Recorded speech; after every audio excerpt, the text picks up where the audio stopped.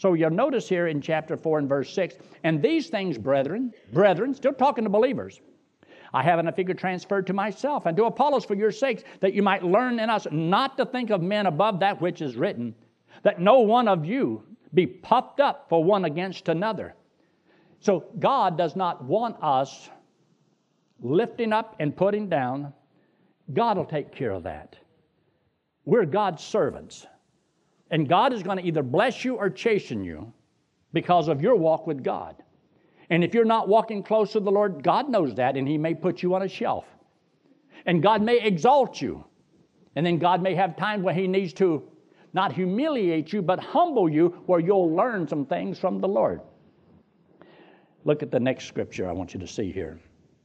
In chapter 5, a verse that I wish was not in the Bible. I wish a couple of these verses was not even here. But lo and behold, here they are. If you call this persevering in the faith, we got a serious problem. But they say, well, if you're really saved, you're not going to do these things. But they did these things. Look in verse 1. It is reported, see that word commonly? Commonly. That there is fornication among you, and such fornication is not so much as named among the Gentiles, that one should have his father's wife. Now, a believer, a child of God, having his father's wife, his mother or stepmother, whatever it is, it's not pretty, and it's not nice, it's not good, this is wicked. Evidently, this person is not walking in the Lord. This person must be a carnal Christian. He's fleshly minded, and he's walking after the lust and the desires of the flesh. Wouldn't you say? If you say, well, he's not really saved, you got a serious problem, because the Bible says he is. So evidently, perseverance in the faith is not a guarantee. It would be great if all of God's children would just naturally serve God, but they don't. They have an old sinful nature. And some of God's children do wrong. Did David in the Bible, a man after God's own heart, did he make any bad decisions? Almost everybody knows what he did, didn't he? Would you like everybody to know what you did? What if I pull that screen down here and showed everybody what you've been doing for the last 4 or 5 years? Even what you thought about. There wouldn't be nobody in here to see it. Because everybody would be leaving. And I would go through that door right there. You said, there's no door right there. There will be. So I'm so glad to know that the Bible says, even though you're saved, you've trusted Christ as Savior, and you're not serving God, you're still His child. Otherwise, why would God chasten His children if all of His children were guaranteed to walk right? If it was a guarantee you'll persevere in the faith, well, then where's the chastening from? Automatically, they will do right, but they don't do right. And the whole teaching of Calvinism is wrong, is wicked teaching, and does a lot of damage. And you'd be surprised how many churches are teaching what I'm telling you right now. And they preach it every Sunday morning. Well, if you're saved, you're not going to want to do that. That's a lie.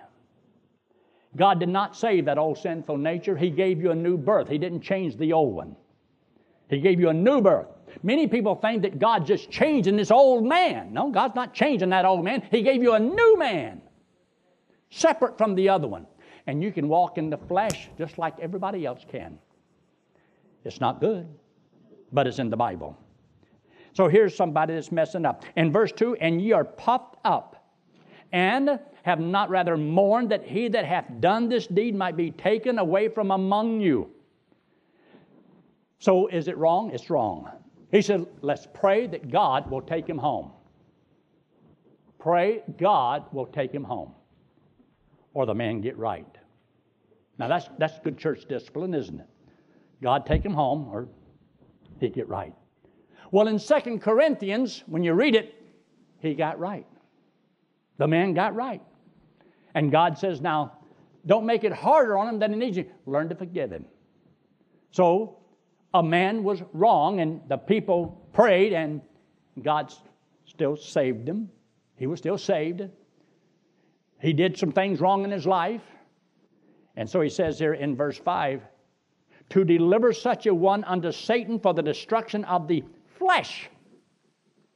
Some are dead. Now, you'll notice when we come to the 11th chapter, when the Bible talks about, for this cause many are weak, some are sick, and many are dead. Some are sick and weak and dead. Now, it's not just because of the Lord's Supper. It's because as a carnal Christian, many are sick and weak and dead. Not just because they didn't take the Lord's Supper correctly, but the whole book is about showing why some are weak. And he talks about those Christians that are weak in the Lord, and those that know better cause others, weak Christians, to stumble. And why are they stumbling? Because there's so many of God's children walking in the flesh, living like lost people. And they're a detriment to God's children, because they ought to know more, know better, and walk better, and they're not doing so. So God has a way He can chastise and take them home. And you have no idea the thing that God is doing and working in people's lives. You cannot live as you please and get away with it. Sin has consequences, even in the believer's life. And it's very, very important. Look at number 7 here in chapter 6. Look in chapter 6. And you'll notice in verse 1, dare any of you, having a matter against another, go to law before the unjust and not before the saints? Do ye not know that the saints shall judge the world, and if the world shall be judged by you? Are you unworthy to judge the smallest of matters? You can't settle things among you. Do we always have to take people to court? No, isn't there a way that God's people can settle things? Now, we have insurance and health insurance and things like that. There's nothing wrong with that. And there's sometimes accidents can happen and so forth, and you have a legal right to be compensated for that which has been wrong to you. That's taught in the Old Testament. There's nothing wrong with that. But what we're talking about is among God's people, learning to settle. You see, babes in Christ, they're filled with envy and bitterness and jealousy, and they want to get at each other. And he said, you're not maturing in the Lord. You're not growing up. You're still acting like a babe in Christ. You're a carnal Christian, and you're not acting like a mature child of God, which is what God wants us to do. And this is so important. Now, look there at the next scripture, 1 Corinthians in chapter 8. 1 Corinthians chapter 8. Before we get there, I want you to see this here in chapter 6, because when we get to the Lord's Supper today, you know he talks about the Lord's body, the Lord's body. And we talk about the bread, and we talk about the grape juice representing the body of Christ and the blood of Christ. And so we tie that into the Passover that was done, and the Lord's Supper, the communion service that we have. But I want you to think for a second. When you trusted Christ as your Savior, did not your body become the Lord's body? Think about it. Did not your body become the Lord's body? Oh, while you're right here, look in 1 Corinthians in chapter 3. Look down there in verse 16. 1 Corinthians chapter 3, look in verse 16. Now, this is a little side road here we're going on, but it's good for you. It's good.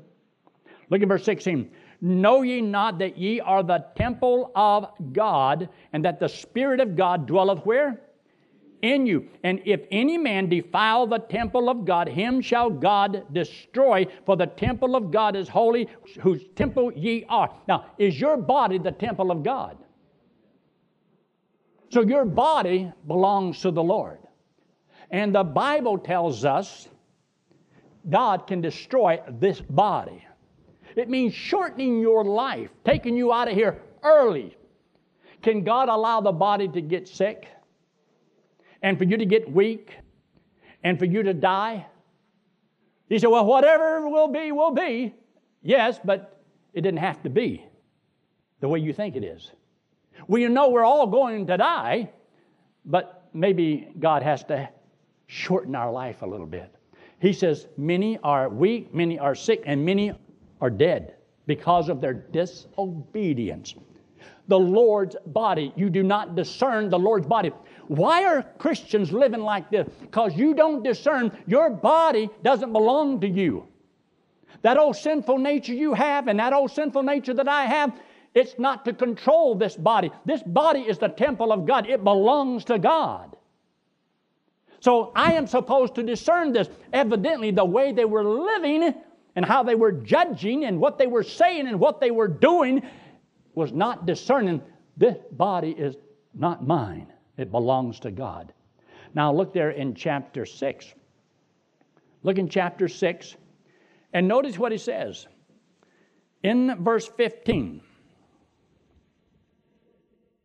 He says in verse 15, know ye not that your bodies are the members of Christ?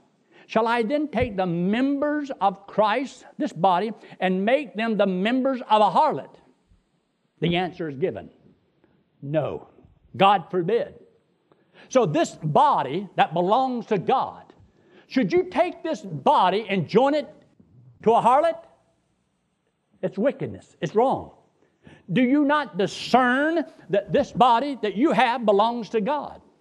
Should a Christian shack up with somebody and just live together? Is it right or is it wrong? You know it's wrong. I was talking the other day at a roadside little bait shop. We had gone out and caught a couple fish and we came back. And there's a girl standing there, a woman standing there, about 25 years old. And she was stranded. Her boyfriend left her. So she's standing there. Came from up north somewhere. And I walked up to her, and my grandson wanted me to talk to her, so I'll talk to her.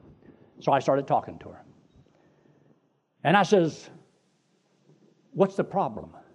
She said, well, he left me. I says, can I ask you another question? She said, yes. I said, have you been sleeping together? Yes.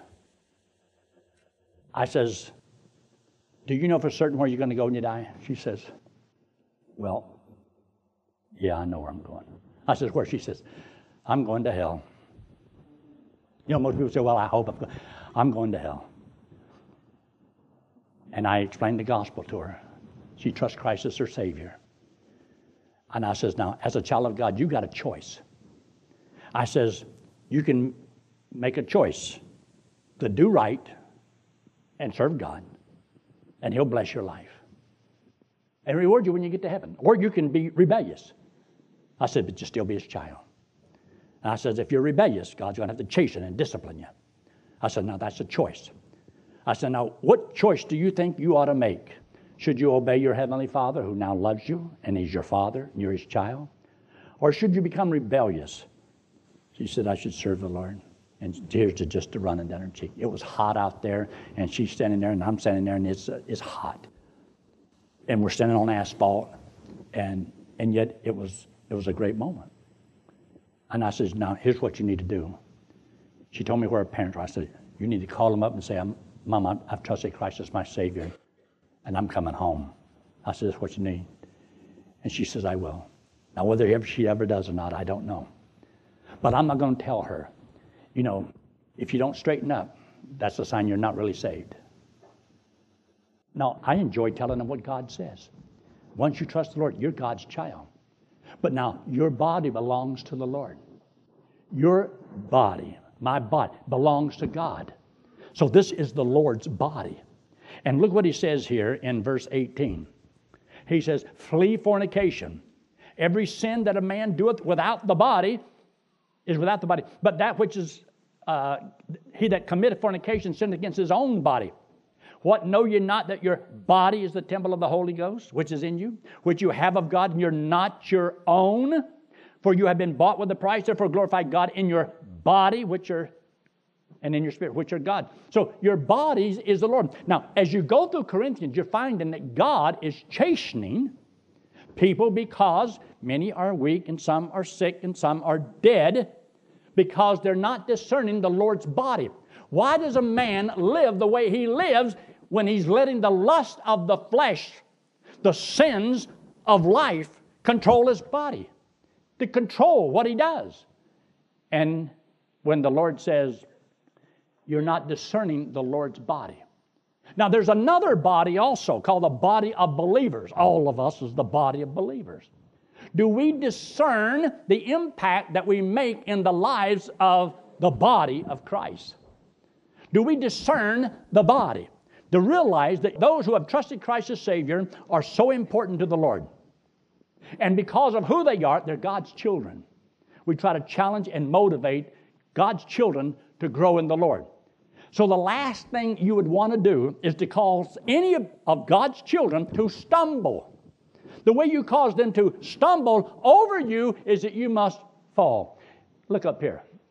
I'm 6 foot tall. It would be a little difficult for you to stumble over me as long as I stand up. But if I fall, it's easy for you to stumble over me. The key for other believers is for you to stand tall and do right and keep walking with God. And not be a stumbling block to somebody who is weak. Because this idea about being weak is in the Scriptures and it's very important. Look in chapter 8. Look in chapter 8. And look in verse 9. Chapter 8 and verse 9.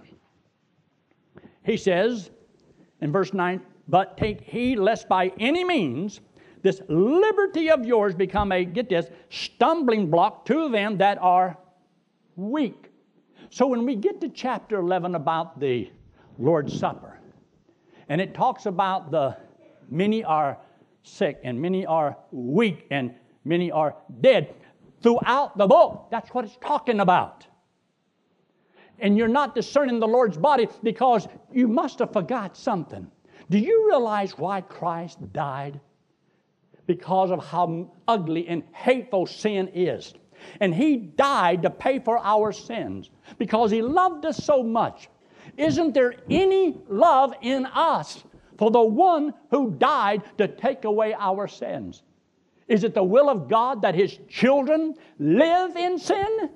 That He died to remove us from, to take us away from? And He wants us to, as He says in His Word, that we should depart from iniquity. That's not what God wants us to do. God doesn't want His children living in sin. He died to free us from all of that and to set you from that old sinful nature, and you let it control your life.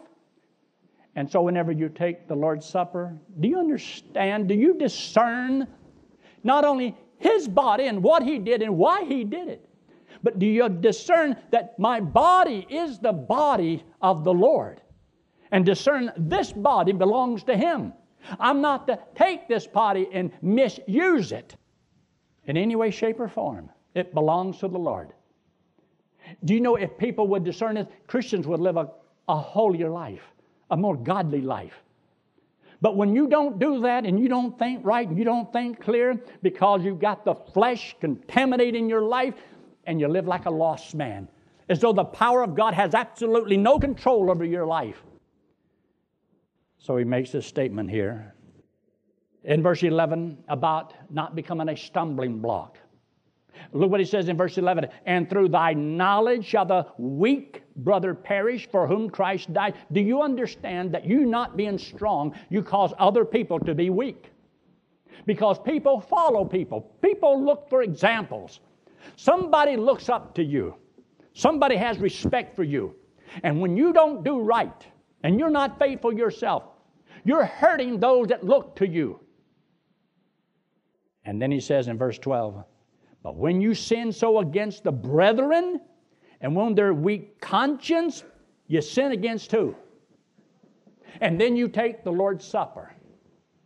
Do you realize what you're doing? Do you discern what God is saying? It's not a game. There's a God in heaven that looks over His children. And He gives us, every one of us, personalized attention. And you can't just do whatever you want to do without consequences. There's a reason why God allows many to be sick and many to be weak and many to be dead. And you don't get to serve God the way you should. You never grew in the Lord. Just think of what it's going to cost you when you get to heaven and all you have there is hay, wood, and stubble. Now, I know there's a few people, religions that teach, well, if you're really saved, you won't have any wood, hay, and stubble. But the Bible says differently. And then to live for all eternity without the gold, silver, and the precious stones, the rewards you could have had.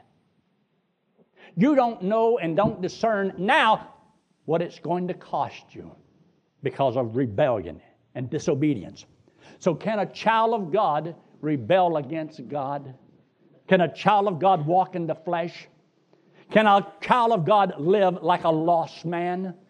The Bible says, yes, he can. But is that the will of God? No, it's not the will of God for him. Now, take your Bible and turn to chapter 11. Taken us a while, but we finally got there. And so just to share a few of these thoughts down here with you. Look what he says here in verse 27. Wherefore, whosoever, we're still talking to believers. Whosoever shall eat this bread and drink this cup of the Lord unworthily, it means you're not discerning the Lord's body. You're not discerning what's going on. How are you living for the Lord? Don't make a mockery. Don't make a mockery out of the most precious thing that children of God can do, and that is partake of the Lord's Supper. When we partake of that bread, that's because He is the manna from heaven, the bread of heaven. He says, you did eat bread in the wilderness, that manna, and they're all dead. But he that eats this bread has eternal life. And it's a picture of what Christ did on the cross for us. He used His body to bear our sins, and He paid for our sins so that He could forgive us of everything we've ever done. And so when we believe that, we're forgiven. I'm going to heaven because I'm a forgiven man. And I remember that. He paid for my sins. Not that I could spend the rest of my life living in sin, but that I, as a child of God, could go to heaven. And yes, I should grow in the Lord. I'm not sinless, but I should sin less. There is a story there. And then when you talk about the blood of Christ, without the shedding of blood, there's no remission of sin. An innocent life has to be given to pay for the guilty. He was innocent, the just for the unjust. Now, if you can discern that, now discern the rest. When you trusted Christ as your Savior, your body became the temple of God. And so he makes a statement here in verse 28, let a man examine his neighbor. Let a man examine everybody else. No, and so let him eat of that bread and drink of that cup. For he that eateth and drinketh unworthily without judgment, without discerning what's going on, he says, eateth and drinketh damnation or judgment to himself, not discerning the Lord's body. For this cause many are weak and sickly among you, and many sleep. Many of God, it didn't say a few, many of God's children. I would venture to say that most of God's children never serve God. Most of God's children. They'll take the free gift of eternal life, and yes, they'll go to heaven. But there's going to be a handful, a few, that will understand and discern it and dedicate their life to serving God. And they'll serve God all their life. But a lot of God's children never will. They'll never reach their potential of what they could have done for the Lord. Because you've got that old sinful nature, and he lies to you, he deceives you, and causes you to walk as a rebellious child of God. Still a child, carnally minded, and yes, saved, but wasting your life away. And just gaining more wood, hay, and stubble.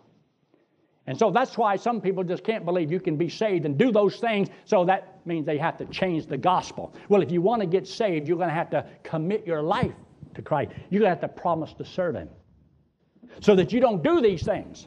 No, you accept Christ as your Savior. He gives you eternal life. And God wants you after that to dedicate your life to serving Him. Not because you have to, but because He wants you to. You see there in verse 31, for if we would judge ourselves, well, why would you have to do that if it's automatic? If you're going to automatically persevere in the faith, you don't want to have to do this, but it's in here.